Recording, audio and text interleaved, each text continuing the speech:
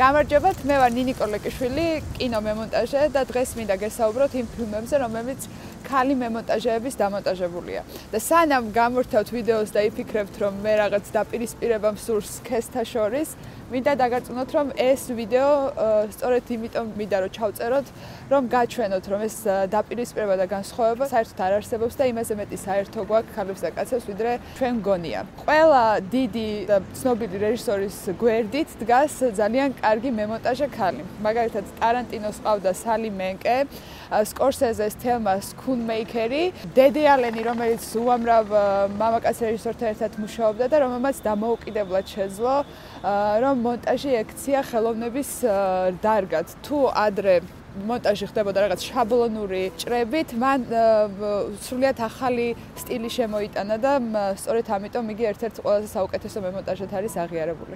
მე ძალიან მომწონს იმ ფაქტის აღნიშვნაც, რომ ძალიან ბევრი მძაფრ სიუჟეტიანი ფილმები სწორედ ქალი მემონტაჟის დამონტაჟებულია და ამის შესახებ ძალიან ბევრი ადამიანმა არ იცის. მაგალითად, ვარსკვლავური ომები ან შურისმაძიებლები და თითქოს ითვლება, რომ ეს ფილმები არის ძალიან მასკულინური და ძირითადად მამაკაცებზე გათვლილი და რაღაც შეიძლება ადამიანებმა ჩათვალონ, რომ სწორედ მარტო კაცები მუშაობდნენ ამ ფილმების შესაქმნელად, მაგრამ აი ქალი მემონტაჟეები სწორედ ამტკიცებენ იმას, რომ მათაც შეუძლიათ შექმნან ისეთი პროდუქტი, რომელიც კაცებს ააღელვებს, მათ მოეწონებათ და ეს განსხვავება ქალებსა და კაცებს შორის და მათ გემოვნება შორის თითქოს უფრო სტერეოტიპულად და სოციუმისგან თავმოხვეულია და სიამოვნებაში ეს განსხვავება შეიძლება ითქვას, რომ არ არსებობს.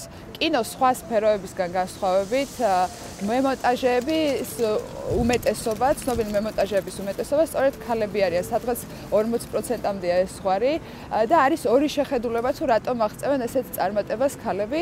ერთ-ერთი ნაწილი ფიქრობს, რომ ეს წმინდად ბიოლოგიური განპირობებულია, რომ ქალებს აქვთ უფრო მეტი უკეთესი უნარი, რომ ამოიცნონ ემოცია და აირჩიონ საუკეთესო კადრი ბევრი სხვა კადრებისგან და მეორე ვარიანტი არის ის, რომ ქალები ხდებიან მემონტაჟები, რადგან სწორედ ქალები ხდებიან მემონტაჟეები. რას ნიშნავს ეს, რომ როდესაც ქალები კინოსკოლას ამთავრებენ, მათ ნაკლები შესაძლებლობა აქვთ, რომ გახდნენ რეჟისორები. სამწუხაროდ მამაკაცებთან შედარებით უფრო ნაკლები შანსები ეძლევათ და აქვთ მაგალითი ქალი წარმატებული მემონტაჟეებისა და აქ უფრო კომფორტულად გრძნობენ თავს ამ სფეროში და სწორედ ბევრი ირჩევს ამ სფეროს.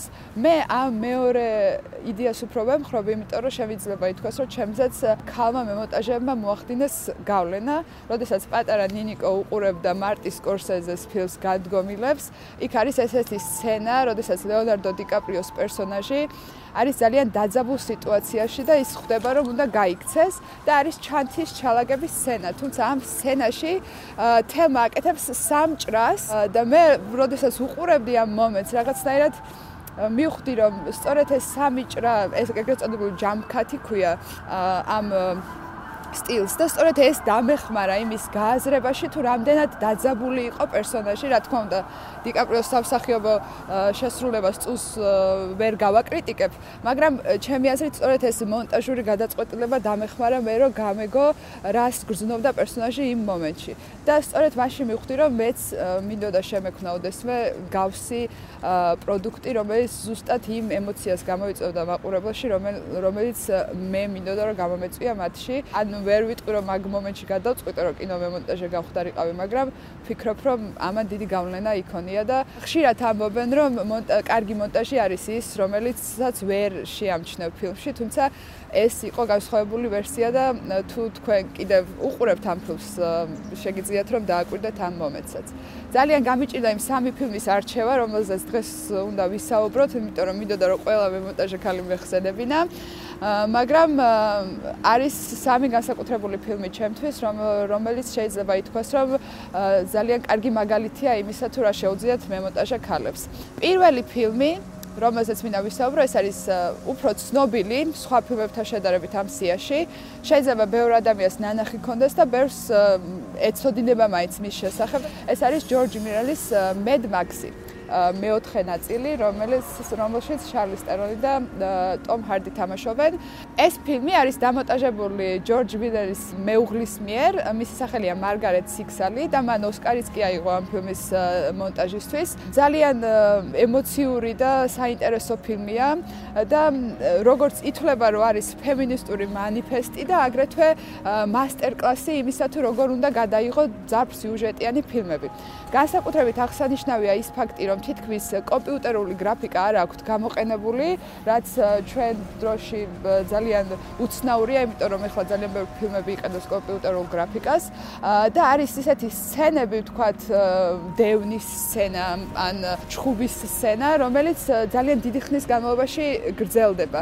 მაგრამ ერთი რამ, რასაც მარგარეტმა მიაგნო, არის ტემპი. როგორ უნდა დაამონტაჟო მსგავსი სცენები და 20 წუთის განმავლობაში შენ სკამზე ხარ მიწებებული და აი ვერ შორდები ეკრანს, რომ რამე არ გამოგრჩეს და ამ 20 წუთის განმავლობაში ხდება ყველაფერი, თუნდაც ეს იქნება ჩხუბი, აფეთქება, გაქცევა თუ ასე შემდეგ. ფილმს აქვს ძალიან მარტივი სცენარი ერთი შეხედვით, იმიტომ რომ ეს არის A პუნქტიდან B პუნქტში წასვლა და შემდეგ B პუნქტიდან A პუნქტში დაბრუნება, მაგრამ იმდენი თემებით არის სავსე და თან მაყურებელი არ მოელის ამას ძარბსიუჟეტიანი ფილმისგან, რომ ერთ-ერთი ყველაზე გამორჩეულია და სწორედ ამიტომ დაიმსახურა 6 ოსკარი. თუ კი ვინმე გიყვართ ოსკარების ცერემონიის ყურება, ჩემი აზრით სწორედ ეს ოსკარების ცერემონიალი იყო ჩემთვის ერთ-ერთი ყველაზე საყვარელი, როდესაც Mad Max-ის შემოქმედებითი ჯგუფი ყველა ძალიან განსხვავებული, გიჟი და ემოციური აღმოჩნდა. მეორე ფილმი, რომელიც მინდა გირჩიოთ, ეს არის ჩემი საყვარელი ფილმი, რომელიც არის გადაღებული ბრიტანელი რეჟისორის სალი პოტერის მიერ და მემონტაჟი არის ემილი ორსენი, რომელიც დამწყები მემონტაჟია. ფილმის სახელია ფართი, წვეულება. მოქმედება ხდება ერთ სახლში, ძალიან ჩაკეტილ სივრცეში. ერთ-ერთი პერსონაჟი დაწინაურდება და გახდება ბრიტანეთის ჯანდაცვის მინისტრი და აწყობს პატარა წვეულებას, სადაც მისი მეგობრები იყრიან თავს. საოცრად საინტერესო სცენარი აქვს, არის უმშვენიერესი კადრები და რა თქმა უნდა სამსახიობო ანსამბლი, რომელიც შედგება ერთ-ერთი ყველაზე ცნობილი ბრიტანელი მსახიობებისგან. ის თემები, რომლებსაც ისინი განიხილავენ, ეს იქნება პოლიტიკური შეხედულებები თუ სექსუალური ორიენტაცია, ჯანდაცვის სისტემა, რწმენა ღმერთსა თუ მედიცინასთან დაკავშირებით, არის ძალიან საინტერესო. და ჩემი აზრით, ხშირად ისეთი ფილმები, რომლებიც ერთ სივრცეშია გადაღებული, თითქოს ემსგავსება ტელესპექტაკლებს, მაგრამ აი სწორედ მსახიობების შესრულებით, ოპერატორული ნამუშევარით და მონტაჟით შენ ერთი წუთით არ გრძნობ იმას, რომ არ უყურებ ფილმს. ფილმი არის სავსე, უამრავი შოკის მომგვრელი ინფორმაციით, როდესაც უყურებ, ნელ-ნელა იხსნება კვანძები, გებადება უამრავი შეკითხვა, რა ხდება, რა შეიძლება მოხდეს, რა დამოკიდებულებები აქვთ პერსონაჟებს ერთმანეთისგან. მე და ჩემმა მეგობარმა ეს ფილმი ვნახეთ ბათუმის საერთაშორისო ფესტივალზე 2017 წელს და ამ ფილმმა დასამახსოვრებელი გახადა 2017 წელი ჩემთვის და მახსოვს, რომ როდესაც დასრულდა, ყბა ჩამოგვივარდა და ესე გაკვირვებული უყურებდით ერთმანეთს, იმიტომ რომ აქვს საოცარი დასასრული, ძალიან მოულოდნელი და დარწმუნებული ვარ, რომ თქვენც ისიამოვნებთ ამ ფილმით. შემდეგი ფილმი ეს არის ანდრე არნოლდის მიერ გადაღებული ფილმი ამერიკული თაფლი, რომელიც ძალიან მოეწონათ კრიტიკოსებს, მაგრამ სამწუხაროდ ვერ მოიპოვა მაყურებლის სიმპათიები. მაგრამ ჩემი აზრით ძალიან სამწუხაროა ეს, იმიტომ რომ ძალიან კარგი ფილმია და აუცილებლად გირჩევთ რომ ნახოთ. ფილმის მემონტაჟი არის რებეკა ლოიდი, რომელთანაც მე ყველაზე მეტად ვაიგივებ თავს, იმიტომ რომ მას აქვს დისლექსია და ინტერვიუში განაცხადა, რომ სწორედ ფილმები და ხელოვნება დაეხმარა საკუთარი აზრების გადმოცემაში.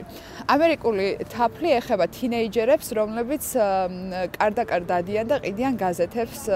ისინი რა თქმა უნდა საზოგადოების ღარიბ ფენას წარმოადგენენ. რეჟისორმა ამ ფილმის გადაღება გადაწყვიტა მას შემდეგ, რაც მეგობარმა გამოუგზავნა New York Times-ის სტატია, რომელიც რეალურ ფაქტებზე იყო დაფუძნებული. სანამ დაიწყებდა ფილმის გადაღებას, მოსამზადებელ პერიოდში რეჟისორი მოგზაურობდა ამერიკაში, ხვდებოდა თინეიჯერებს, ბევრი მათგანი დაამტკიცა კიდეც როლზე, თუნდაც მთავარი გმირის შემსრულებელი არ არის პროფესიონალური მსახიობი. ერთ-ერთი პროფესიონალი მსახიობი, რომელიც თამაშობს, ეს არის შაია ლაბოფი ამ ფილმში, რადგან მასაც ჰქონდა ეს მანქანით მოგზაურობის გამოცდილება ამერიკაში და თან რაღაცნაირად ირონიულიც კი არის მისი შერჩევა ამ როლზე, იმიტომ რომ მილიონერი მსახიობი როცა თამაშობს ღარიბ თინეიჯერებთან ერთად ფილმში, რომელიც ეხება სწორედ ამ ეკონომიკურ უთანასწორობას, არის ძალიან სიმბოლური. ფილმში არის უამრავი საინტერესო მომენტი და შეიძლება ითქვას, რომ ყველა მაყურებლისთვის არ არის ეს ფილმი, მაგრამ თუ კი მას შეხედავთ ისე როგორც რეალობის ამსახველ კადრებს, ჩემი აზრით თქვენს ძალიან მოგეწონებათ. სწორედ ამ სტილშია გადაღებული, უფრო დოკუმენტური სტილი აქვს და ნამდვილად როცა უყურებ, გრძნობ, რომ თითქოს შენც ფილმის ნაწილი ხარ. და ჩემი აზრით, სხვა ფილმებისგან განსხვავებით, ეს არის ერთ-ერთი ფილმი, რომელშიც ძალიან კარგად იგრძნობა რეჟისორის და მემონტაჟის შეხმატკბილებული თანამშრომლობა.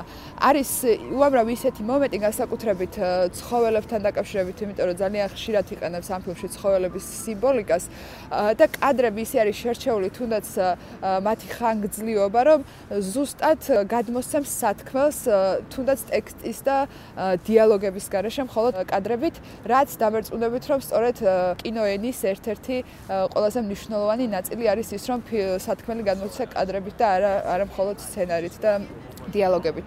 ჩემი აზრით, ქართველი ახალგაზრდებისთვისაც ძალიან საინტერესო იქნება ეს ფილმი და შეიძლება ბევრმა მათ გააიგივონ კიდეც თავი ამ პერსონაჟებთან. მიუხედავად იმისა, რომ ძალიან გადაჭარბებული არის თემები, როგორც არის სექსი და ნარკოტიკები, მაგრამ ის ემოციები, რომლებიც ამ ფილმიდან მოდის ბრძოლა თავისუფლებისთვის და გადარჩენისთვის, ბევრი ადამიანისთვის ძალიან ნაცნობი ემოციები იქნება და ძალიან საინტერესოა დასასრული ამ ფილმის, რომელიც თითქოს მთავარი პერსონაჟის ხელახალ დაბადებას უწყობს ხელს და ძალიან დიდი ხნის განმავლობაში ცდილობდნენ, რომ ეს სცენა გადაიღოთ, უამრავი ვერსია სცადეს, რომ გამოეყენებინათ ბოლო სცენაში და საბოლოოდ მიაგნეს ჩემი აზრით იდეალურ დასასრულს და სწორედ ეს არის ფილმი, რომელიც თქვენ აუცილებლად უნდა ნახოთ, განსაკუთრებით იმ პოლიტიკურ თუ ეკონომიკურ კლიმატში, რომელშიც ჩვენ ახლა ვიმყოფებით, რადგან ეს ფილმი ზუსტად აღწევს რეალობას, რომელიც არის ამერიკაში და რომელიც შეიძლება, რომ ბევრი ჩვენგანისთვისაც ძალიან ნაცნობი აღმოჩნდეს.